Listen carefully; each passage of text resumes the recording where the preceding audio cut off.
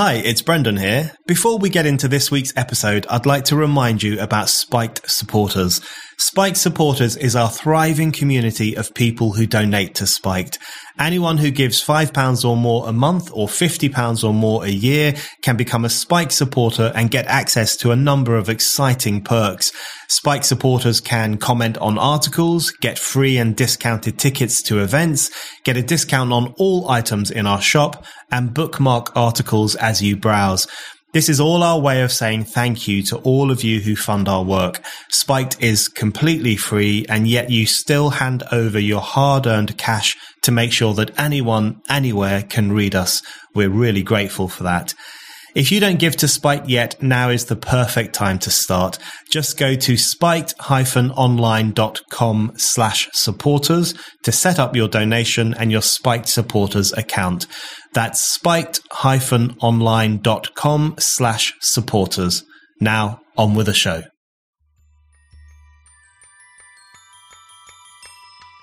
We do not want a generation of doctors believing that sex is a social construct, because diseases manifest differently in men and women. The idea that we're going to replace the idea of biological sex with gender identity in a medical context is incredibly dangerous, and it's going to be dangerous for the very people they are supposedly trying to help.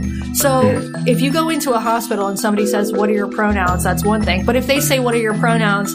and they don't also note that you are a biological male or a biological female, there's going to be issues when you are seeking healthcare. So I don't see how this even benefits trans people. Hello and welcome to the Brendan O'Neill Show with me, Brendan O'Neill. This is a podcast in which an esteemed guest joins me to talk about the big ideas, the bad ideas, the problems and the controversies of life in the early 21st century. In this episode, I am delighted to be joined by Katie Herzog. Katie is a writer and podcaster. She was a staff writer for The Stranger in Seattle until 2020, and her work has also appeared in BuzzFeed, Mother Jones, The Guardian, and many other outlets.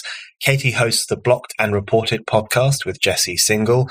In 2017, Katie wrote a piece for The Stranger on detransitioners, trans people who decide to revert to their original gender. The article caused a huge storm. Activists in Seattle even burnt copies of The Stranger. Since that experience, Katie has become a leading critic of cancel culture and the hysteria of so much contemporary public debate. I want to talk to you about cancel culture, what it means, your experience of it, the impact it's having on the world and on public discussion more broadly. But just to get us into that discussion, I wonder if I could ask you about your own experience. I know you've spoken about this a lot, but for the benefit of my listeners who may not know your particular story.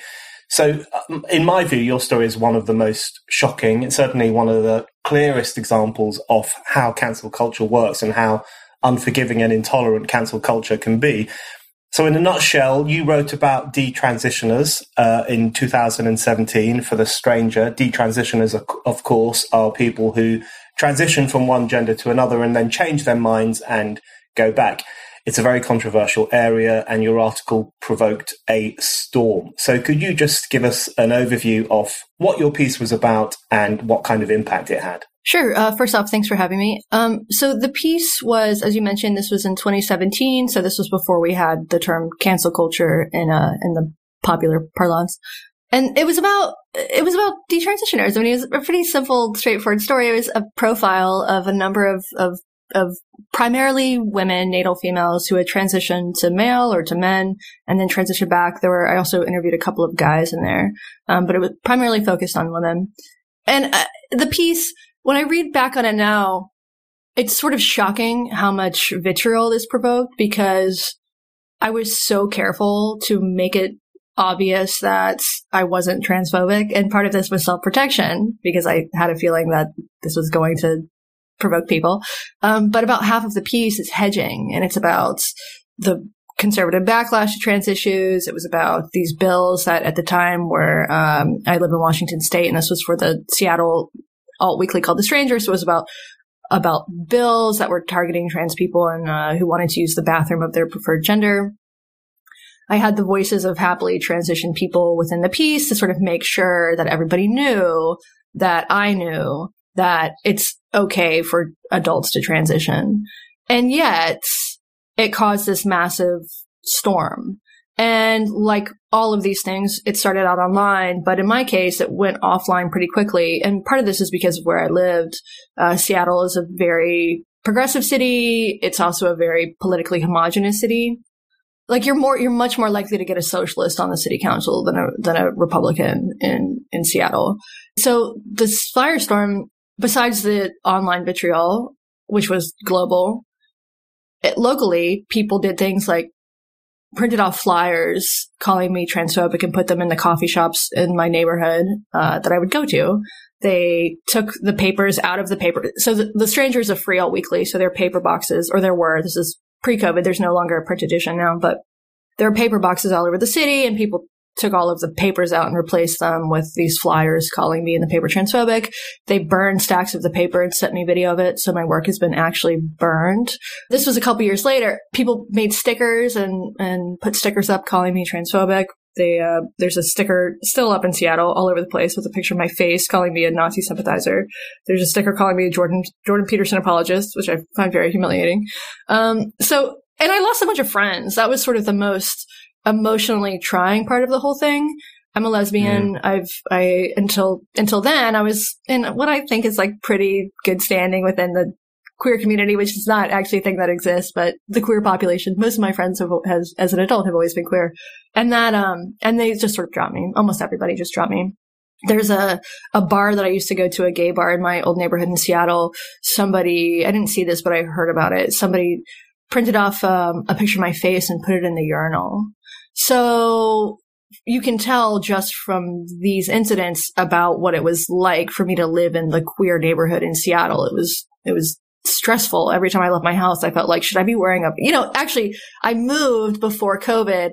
If I had been able to wear the face mask at the time, it would have been fine. But I would have fantasies like, I'm going to convert to Islam and like put on a burqa so nobody can see me, or not convert, just wear the burqa.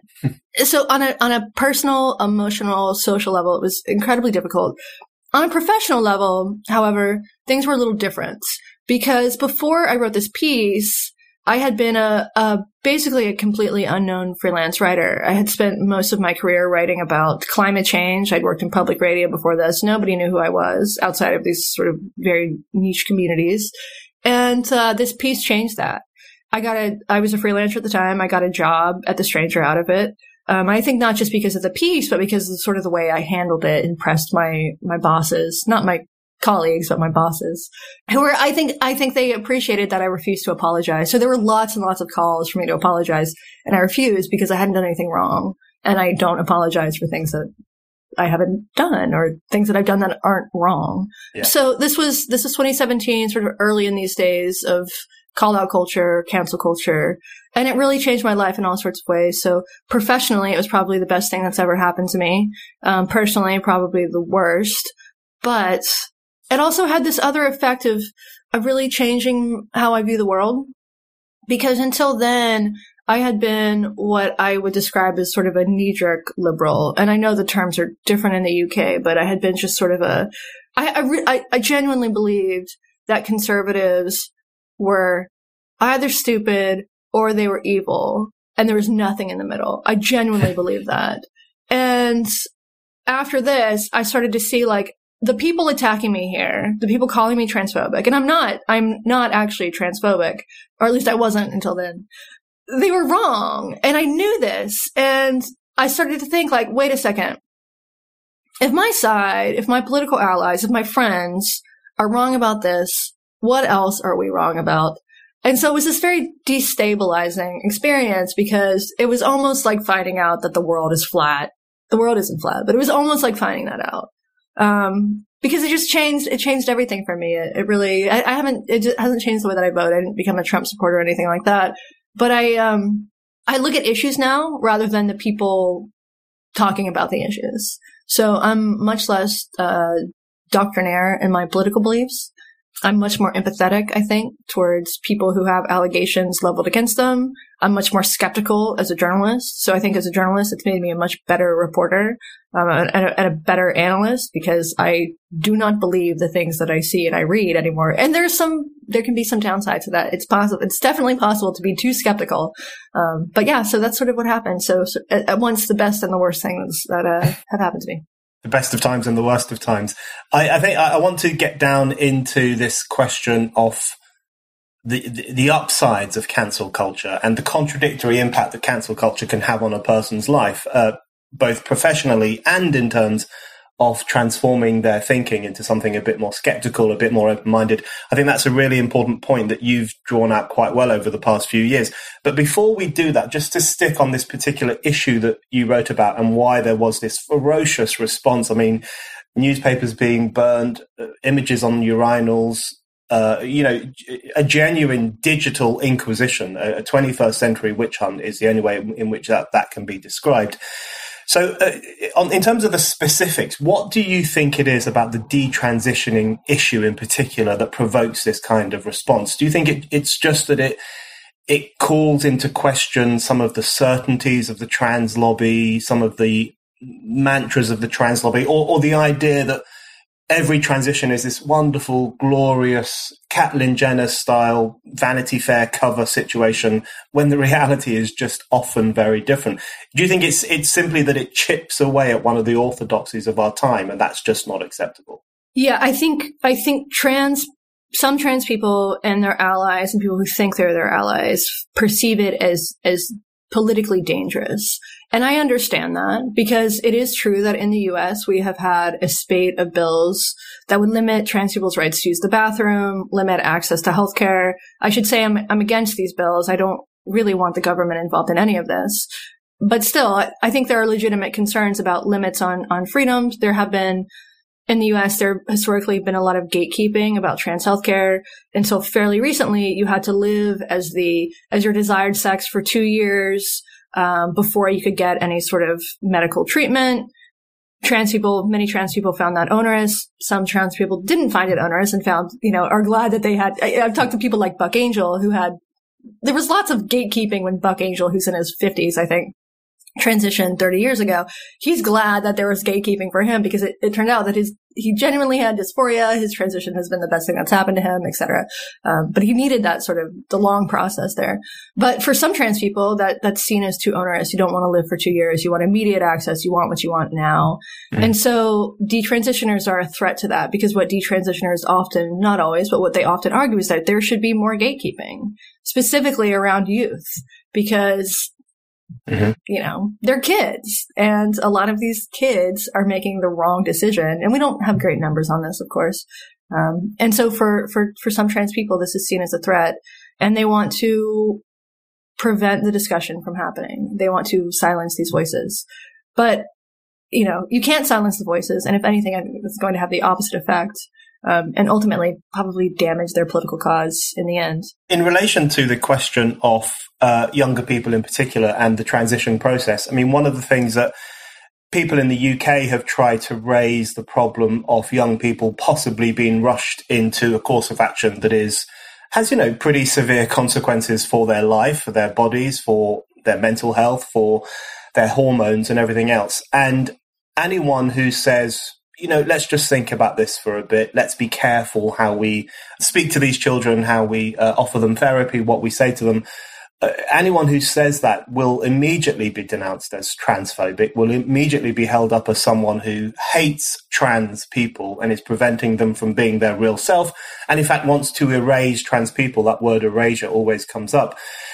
And your experience speaks to this phenomenon as well, where even someone who is sympathetic to the trans community, thinks that trans people should have rights, even someone like that, like you, can be described as transphobic simply for raising particular questions about a particular issue. So what function do you think words like transphobic play? I mean, we're all open to the idea that there are anti-trans prejudices in society, but isn't transphobia as a term something different? It's become this kind of chastising word that is used to police the parameters of acceptable discussion on trans issues. Oh, you're exactly right about this. Anybody who questions what's happening, anybody who says, wait a second, let's at least talk about these issues. Let's figure out why the number of people seeking transition, the number of kids, especially natal female, teenage girls, especially teenage females, especially has spiked. Anybody who says, wait a second, what is going on here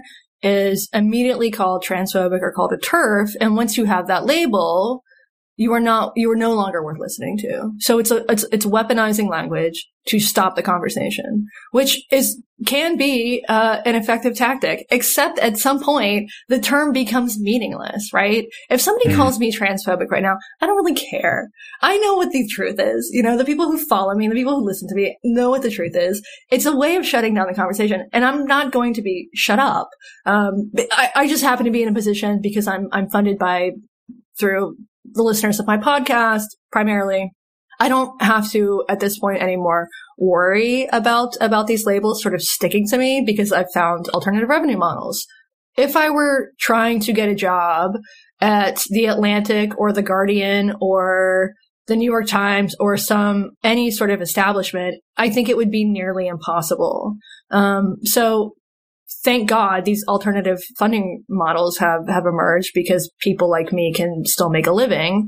But I'm the exception to the rule here. If you're an academic, you're going to get in trouble. If you're a teacher, you're going to get in trouble. If you're trying to get a a real job, and not have a dumb podcast that people for some reason pay you to listen to, it's actually very dangerous. And we've seen this. We've seen lots of cases where people, the cancellation really sticks. There are exceptions like me and my co-host Jesse Single where it can ultimately benefit you. But we are the exception and not the rule.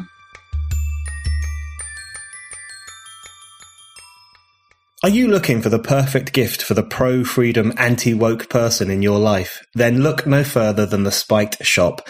You can now get your favorite Spiked slogan on a t-shirt, hoodie, tote bag, or mug, including ban nothing, question everything, love Europe, hate the EU, and cancel culture. And if you're a Spike supporter, you get a 15% discount on everything in the shop. Just go to spiked-online.com/shop to browse our items and make your purchases. That's spiked-online.com/shop. Absolutely. Yes. And I have a number of questions on cancel culture that I want to ask you, but just a few more questions on the trans issue and the impact it's having on what it means to be progressive, I guess, because this is something that strikes me quite a lot. I consider myself a pretty old-fashioned kind of progressive. I think the struggle for gay rights was one of the most important leaps forward of the 20th century. That level of equality that people achieved and autonomy and the right to live as they chose without the harsh judgments or discrimination of the moral majority or the state. All of this stuff was incredibly important from the 1960s onwards in various different areas of life, including in relation to sexuality.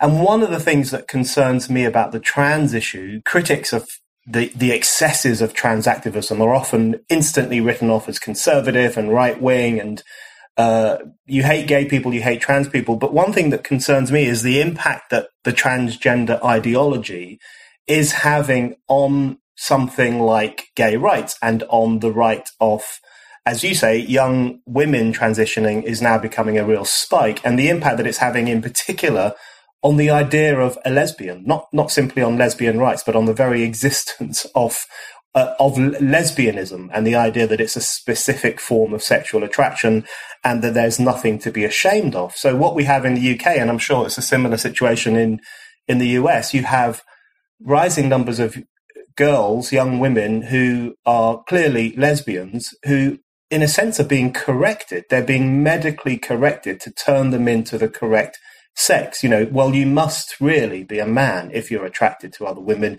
if you display these tomboyish trends or whatever else it might be. How have we got to a situation where it is considered progressive to medically correct gay people and transform them into a supposed opposite gender? Yeah, it's very interesting. And a lot of people deny that this is happening, but I think that those people are blind or they are not involved in these communities. Just from my own experience. So I am 38 years old. My peers are my age, within like 10, 15 years of on either side of that. And the number of dykes of former lesbians I know who have transitioned over the past 10 years is shocking. I am not talking about teenagers. I am talking about grown ass women. And I find this out mostly through social media, I'm scrolling through Instagram and another one of my friends comes out as non-binary or trans and shows off their top surgery scars and announces their new name. This happened twice while I was scrolling through Instagram. Someone I used to work with at a lesbian bookstore came out as a trans man, used to hate men, now is a man. This is happening at such a bizarre rate that is almost impossible to describe. And when I talk about it, people do not believe me. They do not believe me. But it is true. This is something that is happening. This is true. My own lived experience tells me that this is happening. And not just in cities like Seattle. I'm from North Carolina. This has happened in small towns in North Carolina that I've lived in. It is a total phenomenon. And so how we got here, that's a good question. I think what's happening is, I think it's a social contagion. And it's sort of a simple explanation, maybe a little bit too simple, maybe a little bit, I don't know, too simplistic, a little bit too elegant to describe any cultural phenomenon. But I've seen this over about the last 10 years. And my first inkling that something was happening. So I started to know trans people. I met a trans person, an out trans person for the first time when I think I was 18. And for the first 18 years of my life, I knew one trans person. And then the last 18 years of my life, literally half of the lesbians I know have transitioned or have decided that they're non-binary. And I'm not exaggerating when I say half here. It's just an immense number. So it happened sort of gradually. But I first really started to think about the possibility that there was something else going on. In my community, there was always a handful of trans guys. And, there's this narrative that we have now that trans men are men and trans women are women. In reality, there's always been trans guys sort of in lesbian circles because on some level, people might say trans men are men, but if the only men allowed at the lesbian bar are trans men, then just think about that for a second. There's this sort of tacit understanding that nobody's actually going to say, but the trans men are welcome at the lesbian bar, whereas the cis guys are not. Anyway, different story. So in 2012, I was living in a small city in North Carolina and I just moved there and I met this guy, a trans guy, and I became really good friends with him. And he told me, so he had moved from an even smaller city in North Carolina. And while he was living in this small town in North Carolina, he lived in a house with 4 or 5 housemates. They were all women. They were all lesbians. They all knew each other from the dyke scene. He came out as transitions. Within a year, the entire household had transitioned. And I said to him, this is statistically impossible. How did you all happen to find each other in this small town? What is going on here? And this was my first sort of wait a second, is this an anomaly here? What is going on in your household? And then I started to see that same thing happen in different pockets of friendships, right? So first off, there was this one household. And then 4 years later, every household with 5 lesbians is has now half of them have transitioned. And it makes me feel like I am crazy that I am the only person within these circles saying, wait a second, guys, what are you all doing? What is going on here? Why have you all had top surgery? Why are you all changing your names? Why are the people that I knew 10 years ago as all lesbians? Why are you all men now? You hated men. You were anti-men and now you're all men. What is going on here? And the denial of this, or just when you come out as trans, and you can see this, I see this on Instagram, on Twitter, on Facebook all the time. Somebody comes out and there is this flood of positivity. Congratulations. You're so brave. You're finally in the body. You finally found the name that makes you comfortable, blah, blah, blah. There is so much positive reinforcement that it is not hard to see why people seek that out.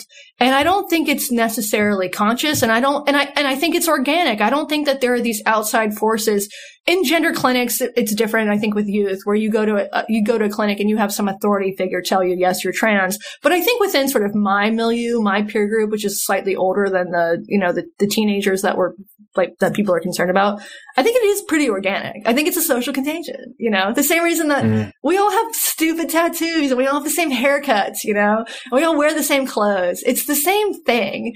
And I don't think that's even necessarily bad, because humans are social animals and all aspects of human behavior are influenced by our peer groups, right?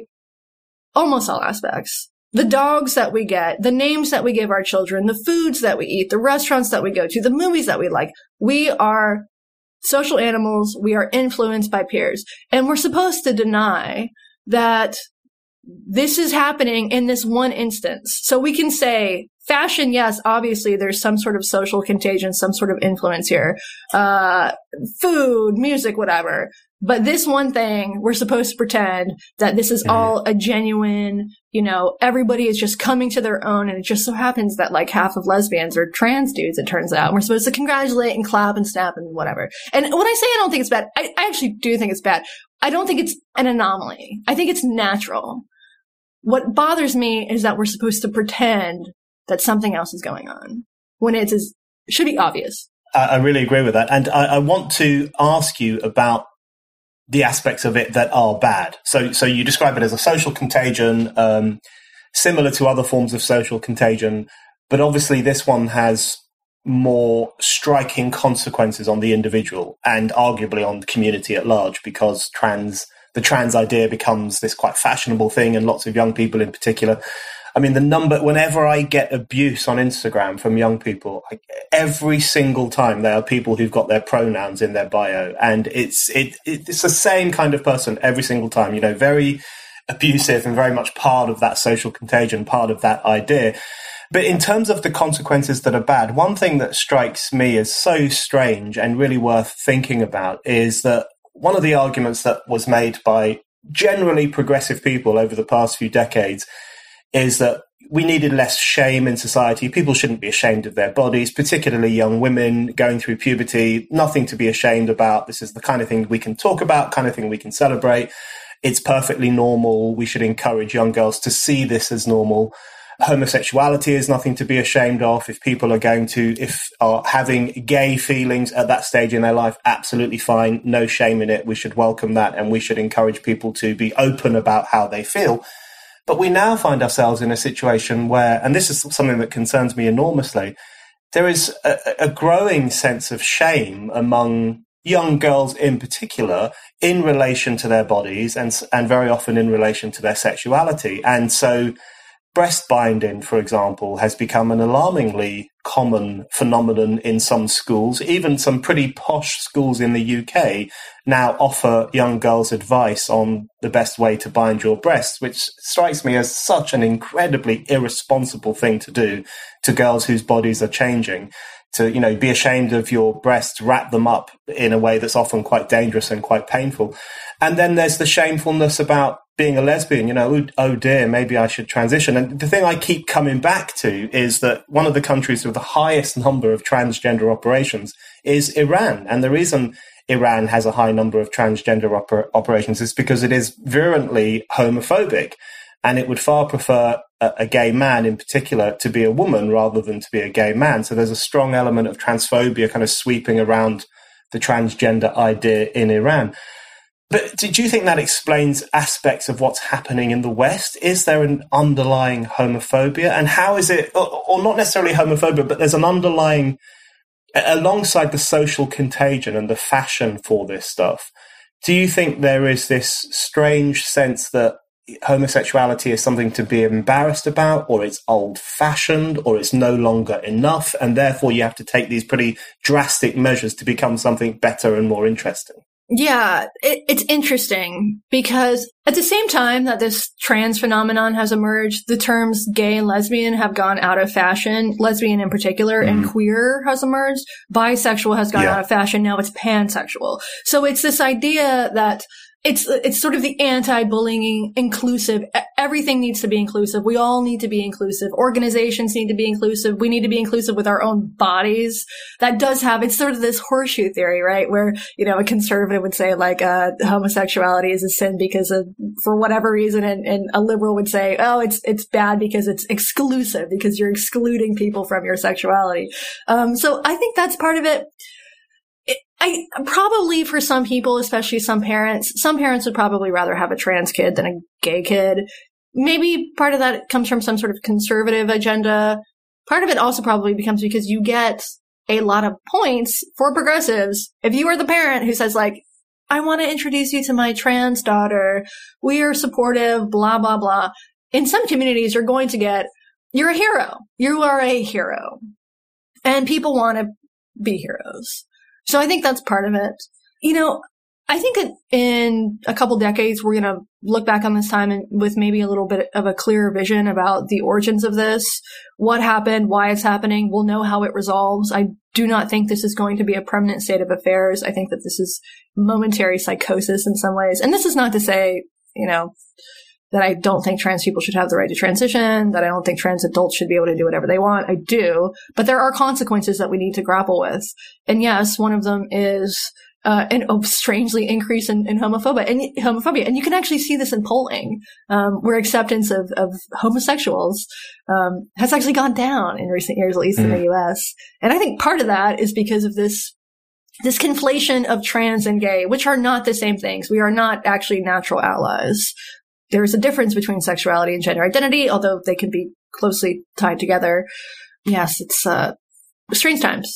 So like you, the optimistic side of me thinks that in 15 or 20 years' time, people will look back on this period with wide eyes and bemusement and horror at the fact that girls were binding their breasts and transitioning to become the correct sex and taking hormone-altering drugs at a very young age. I hope that we will, with at least with the benefit of hindsight, think that some of that stuff was wrong and we rushed into it too quickly, and that there should have been more discussion and less cancellation because that's how you protect yourself against bad ideas. You talk about them, you have an honest discussion.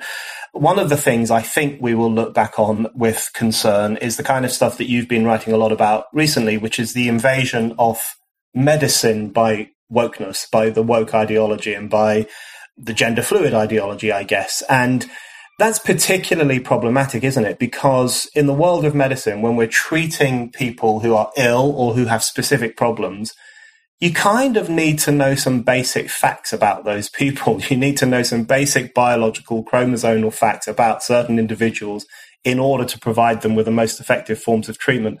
So could you just give us an overview of the kind of things that you've discovered in the world of medicine and how these ideas are impacting on it? Yeah, so I've been working on a series with Barry Weiss, the former New York Times columnist and editor, on, for lack of a better term, wokeness in medicine. And what I have found is that the same things that have taken over media and tech and education are also infiltrating medicine. And this is also happening in law. A bunch of people are sending me tips about law schools sort of going woke. And it's interesting. It's also, depending on who you are, it can be troubling. But I guess we can, to put it most simply, institutions, medical schools in particular, are going woke. They're incorporating lots of anti-racist and sort of neo-gender ideology into their curriculum. So I interviewed a student at a top medical school at the University of California system who is being taught in her classes that sex is a social construct. She sent me a slide, and I heard the audio of an instructor in medical school saying not just gender is a social construct, but sex is a social construct. We do not want a generation of doctors believing that sex is a social construct because diseases manifest differently in men and women. And to me, there's this great irony because for decades, women have been arguing that there needs to be more emphasis on women's healthcare. Things like heart attacks, like, I don't know about in the UK, but in the US, there's this sort of popular conception of a heart attack. You get this pain in your arm, you see it on TV, you grab your arm, and then all of a sudden you die. Well, heart attacks manifest differently in males and females. That doesn't happen with females. I don't think most women would even know that because this is just something that isn't emerged from the popular consciousness. And so at the same time or in theory, at the same time that we're trying to, further these very particular, research, just have more knowledge about women's bodies and how they work. And historically, women's bodies have been sort of ignored. We have medical schools teaching students that sex doesn't matter. And when it comes to medicine, sex is incredibly important. After talking to a lot of people, doctors in particular, as well as some students in this field, what I have realized is that if I ever need surgery, I want an old-ass doctor to operate on me. So it's very bizarre. It's very bizarre. And it's happening really quickly, and probably all this comes from postmodernism. Helen Pluckrose could probably tell you the origins of this, in a way that I am no sort of expert. But yes, this is happening very quickly where you see top medical schools teaching things like this. And that should be troubling to everybody. And the consequences, as you say, when it comes to medicine, sex is actually important. And people have been making that argument for a long time, particularly in relation to treating women's healthcare as a specific thing and an important thing. That's something that feminists and others argued for a long time. But there have been some pretty disturbing examples that you've drawn attention to. For example, a trans man who had abdominal pains, but because it wasn't recognized in any serious way that this was a biological female, it wasn't recognized that this person was pregnant. So now that might be an extreme example, but that is the logic of the kind of thing we're talking about. Whereas right. If you have a biological female going into a medical setting being treated as a male, right, then things are potentially going to go very wrong. Right. So I published this piece, and a bunch of people, as always, say basically they just say you're lying. None of this happens. That always happens. And then the next day, so the timing was impeccable. The next day, I believe the American Medical Association came out with a statement advocating that biological sex be removed from birth certificates. And I'm not one of these people who gets incredibly mad about the idea of using language like pregnant people, because, pregnant females is correct. But yes, it is true that trans men can get pregnant. I know a couple trans men who have had children. I think they should be included in healthcare. I'm not one of these people who gets super mad about that kind of thing.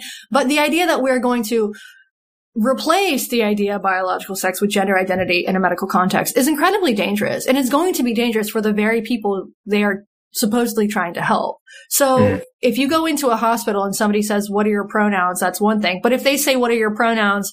and they don't also note that you are a biological male or a biological female, there's going to be issues when you are seeking healthcare.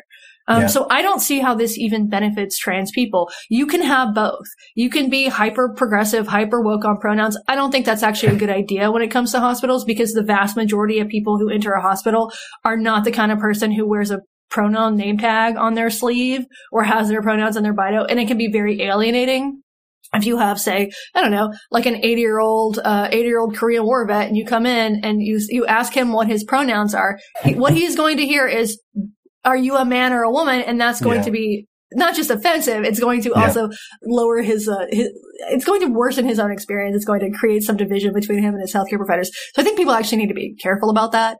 But when it comes to biological sex, your medical records need to indicate what your biological sex is. Even if you appear to be male or appear to be a man or appear to be a woman, patients also need to be forthcoming. That's part of it. But records need to indicate this for the sake of not just the patient, but also the people who are trying to help the patient. I talked to a person also who works in healthcare, and she told me about a case where a trans guy came in, and they spent all of this time.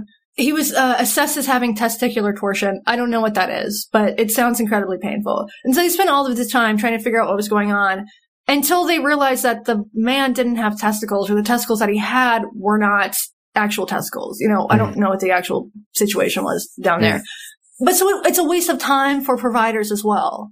And that's going to hurt both the providers and the patients and the other patients in the hospital who need to be seen because somebody isn't forthcoming about their own biological sex. So there's a way to be both sensitive and to be accurate.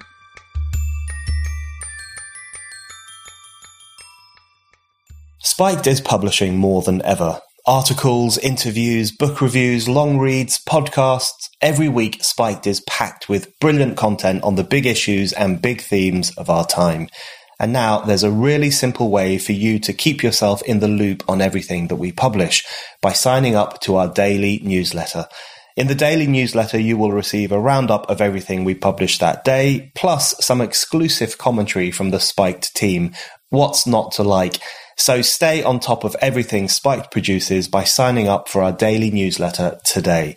Just go to www.spiked-online.com/newsletters. It also speaks to the detrimental impact that the culture of conformism and the culture of cancellation can have on something as important as medicine and medical provision, because if we are constantly told to bow down to the mantra, trans women are women, for example, right, and that even thinking otherwise is a problem, never mind saying it, but even having the incorrect thought that actually, well, this person says he's a woman, but in fact he's a man, even thinking that has become a thought crime, essentially, and you're supposed to be ashamed for doing it. You can see a situation where younger medical practitioners in particular, who may have been socialized into these ways of thinking, will have really imbibed that idea that it is wrong to think of this person presenting themselves in the doctor's office as actually a woman or right, actually a man. So there's a lot of difficulties there, I think, that we are creating for ourselves.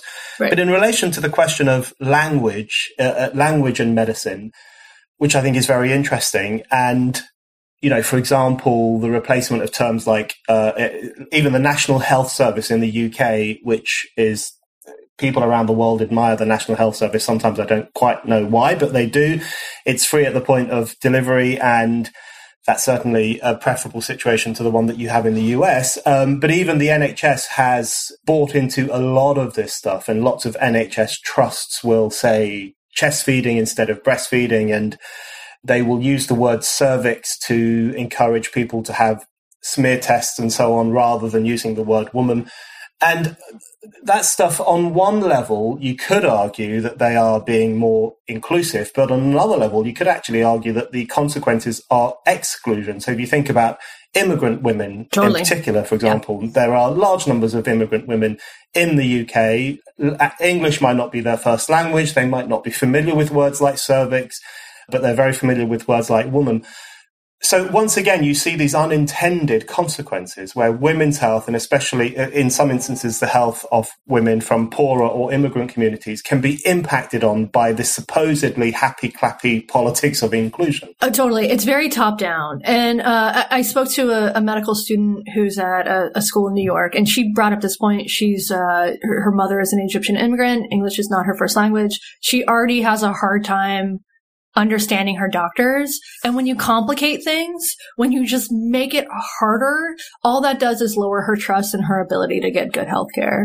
And doctors should have maybe a sort of, hopefully a natural or a taught aptitude to sort of, if somebody comes in with green hair and a button that says they, them or something, versus, an 80-year-old Egyptian immigrant woman coming in, you should probably be able to adjust your own behavior in your own language in order to make that person feel comfortable. But if what you're being taught is always announce your pronouns, ask your patient their pronouns, refer to mothers as pregnant people or breastfeeding as chest feeding, if you're doing that in every case, you're going to end up alienating the actual most marginalized populations, which are populations that are poor, uneducated immigrants, who don't speak the language. This is university level language that is being imposed on everybody. Absolutely. Completely agree. Moving on from that very issue of the imposition of language, the control of language, the expectation that everyone ought to use the same language, and if you don't, you're committing some kind of grave moral error.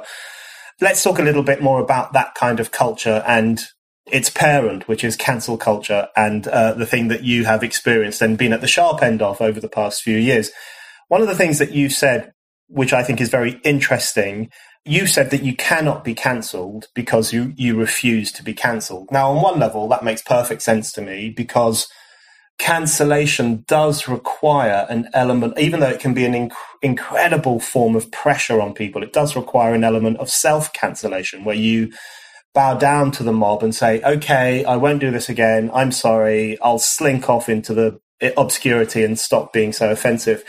But on another level, do you think there's an element of, I really don't want to use the word privilege because it's my least favorite word, but for someone like you who can refuse to be cancelled, And I guess I would be in the same boat. And I know lots of other people who are targets of cancellation and just cannot be cancelled because they want to carry on talking, they want to carry on writing. But there are other people who can't really take that position. And if you think about people lower down in the publishing world, or administrators at a university, or people who work in supermarkets, or, have ordinary important jobs in society, do you recognize that cancel culture can have a chilling effect on those kinds of people who feel less capable of saying what they believe to be true? Oh, absolutely. And that's why I think it's important to speak about it. So I was one of the signatories of the Harper's letter, the now notorious Harper's letter that came out last year, in which I think 200, maybe, I'm not sure what the number was, a bunch of public intellectuals and then me, signed this letter basically advocating for free speech. And it didn't use the term cancel culture at all, but that was sort of the unstated topic was cancel culture. And the critics of this letter basically all made the same point, which is, this is a bunch of, like J.K. Rowling signed it. This is a bunch of privileged people who aren't actually canceled signing this letter. Yeah. And that's true. It's certainly true. J.K. Rowling, she's still a billionaire, no matter what people say about her online.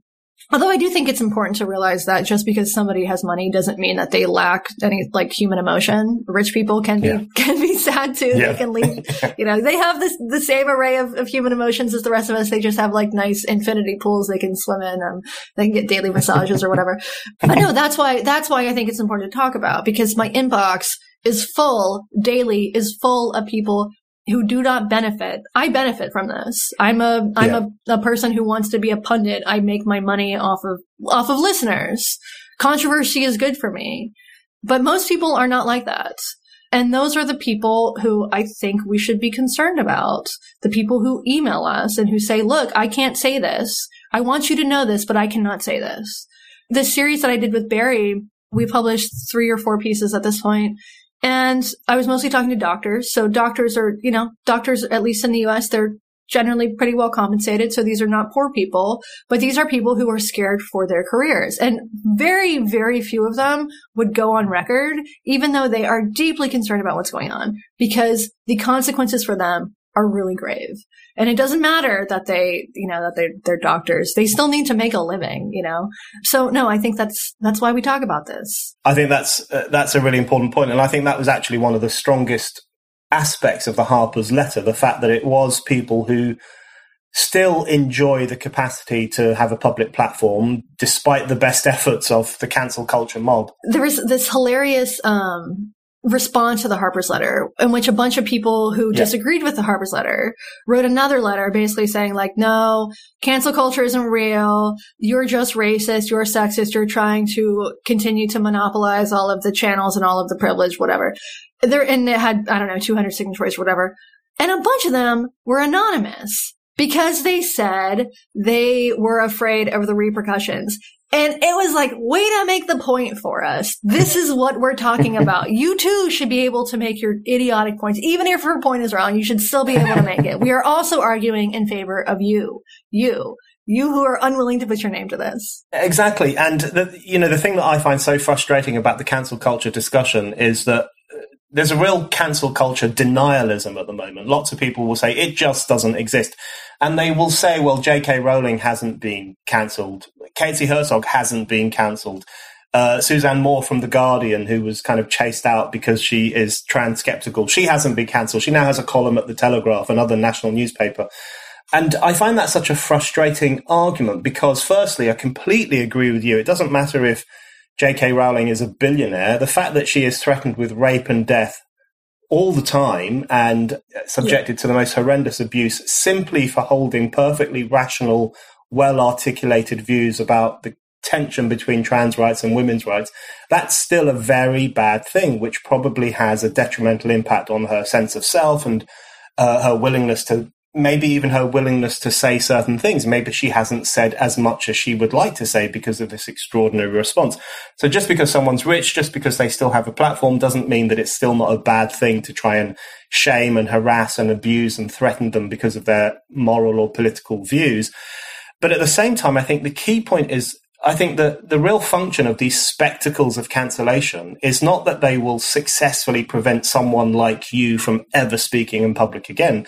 The real function of them is to have a chilling effect across society and to say, well, look what can happen even to J.K. Rowling, arguably the most important cultural figure Britain has produced in the past 20 years, incredibly wealthy, very well established. Even she can be subjected to the most horrific forms of abuse simply for saying this. Imagine what will happen to you. Imagine what will happen to you, the 58-year-old librarian or, the woman who stacks shelves in a supermarket. Could just imagine if you were to open an internet account or to say these things to your friends. Just imagine the response.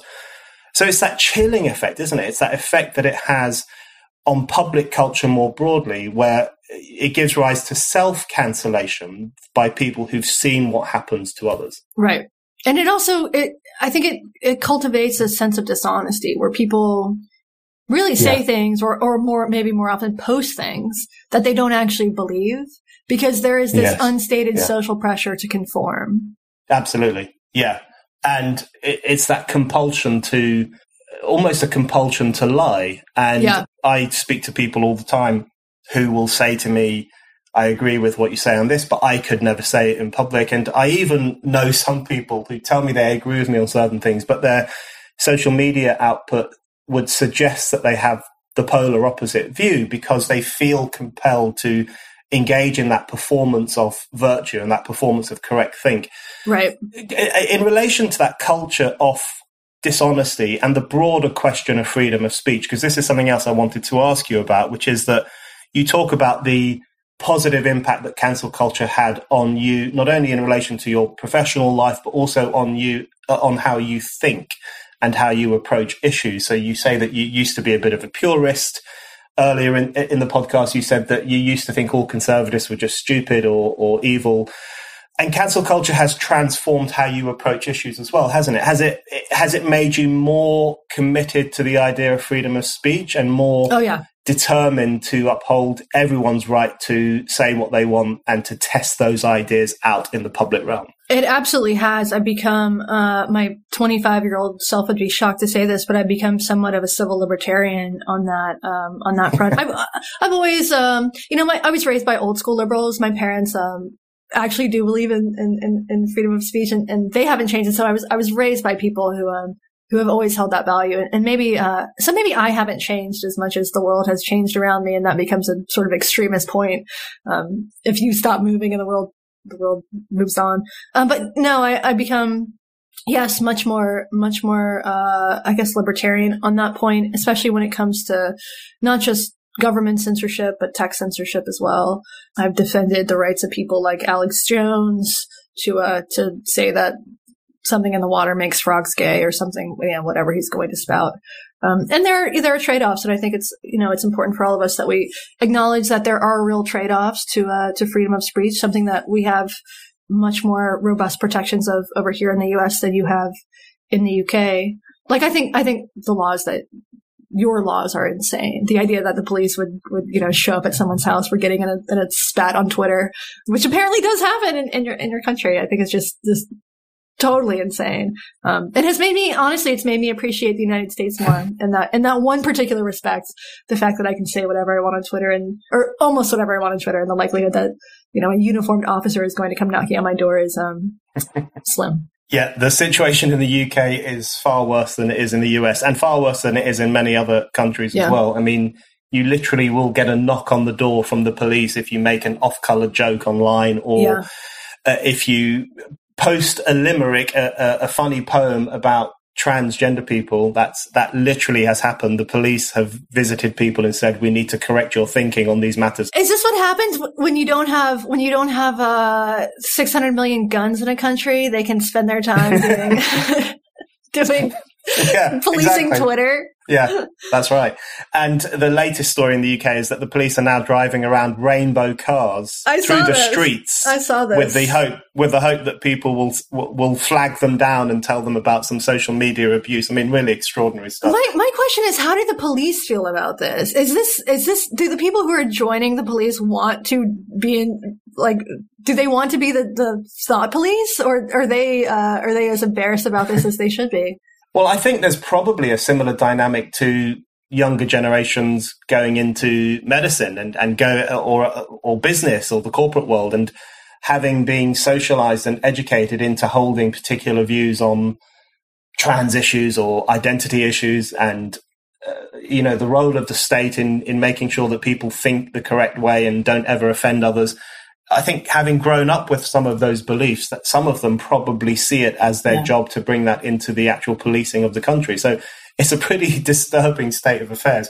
But like you've just said there, I was very pleased to hear you say that you stand up for the right of Alex Jones to spout his absolute nonsense. And because I think what some people miss, and this is the kind of the final question I wanted to ask you, really, what some people miss is, the pretty basic idea that lots of heroes throughout history have made, which is that freedom of speech is either for everyone or it's for no one. And the minute you say that there's a handful of ideas you can't express, then it's no longer freedom of speech. It's licensed speech. Essentially, you have a license to speak so long as you don't say the things that are unsayable. Right. And licensed speech is by definition not free speech. So I wanted to ask you how you think more people can do the kind of thing that you've done, which is to push back against this culture and actually to benefit from this culture and to turn it into something, to be a victim of this culture, but then to blow back against it. So, maybe cancel culture is, to paraphrase Marx, maybe it's creating its own gravediggers, because the more people that it attempts to cancel, the more opponents it will no doubt give rise to. But what do you think is the best way for others, including those who don't necessarily have the platforms that some of us have, or the access to podcasts and newspaper columns and everything else? What's the best thing they can do to withstand this kind of culture? Is it simply to be more confident, to have the balls to say what you're not supposed to say? What do you think is the best approach to that? I don't think that I can really give blanket advice on this, because every situation is different and there are very different protections under the law. So if you're a public employee in the United States, if you work for a public university or a public institution, you do have some protections that an employee at a private business wouldn't have, because you're protected by the First Amendment. Your employers cannot tell you what you can say, with very few exceptions. So I think public school professors are ideally suited to speak out, because they are protected under the law. And this isn't always easy. It doesn't mean that there won't be consequences. Even if there can't be legal consequences or obvious professional consequences, there can always be social consequences. So it's not easy to speak up about these things. But there's also power in numbers, And the more people who speak up about it, the more power this, whatever we are doing, this counter movement to the movement is doing, will have. So my advice to people is to try to find allies wherever you are. And it can be sort of difficult to parse that out, but there are small tells, right? If everybody in your business has their pronouns in their bio, except for a couple of other people, that tells you something, right? Or has their pronouns in their email signature. Or even now, the new thing is putting your race in your email signature. So you can look for those little things that are tells that tell you that, this person is not fully on board with this. So my advice to people is to try to figure out who your allies are. If for no other reason, then it is very important to have social support. It is very important to have people to talk to make you feel less crazy, to make you feel less alone. Even if you can't, write your own version of the Harper's letter and present it to your boss, or whatever, post it online. By finding allies, you can at least feel a little bit of solace and, figure out if coming out is problematic or anti-woke is something that you can do. But I think it is really important for people to evaluate their own positions. If you have a family, if you don't have a trust fund, if you need your income desperately to survive, if you don't have a backup plan, be cautious. I don't think people should throw themselves on a pyre, in service of this movement. I think people need to be, have a sense of self-preservation if they can. But for people who do have the luxury of speaking out, people like me, people like you, if you have that luxury, then you should. Katie, thank you very much indeed. Yeah, thanks for having me.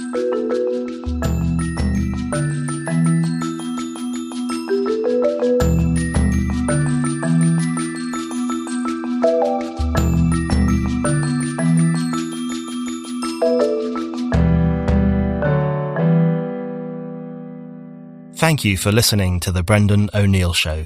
We'll be back with another guest and more discussion. Don't forget to subscribe. And in the meantime, keep reading Spiked at www.spiked-online.com.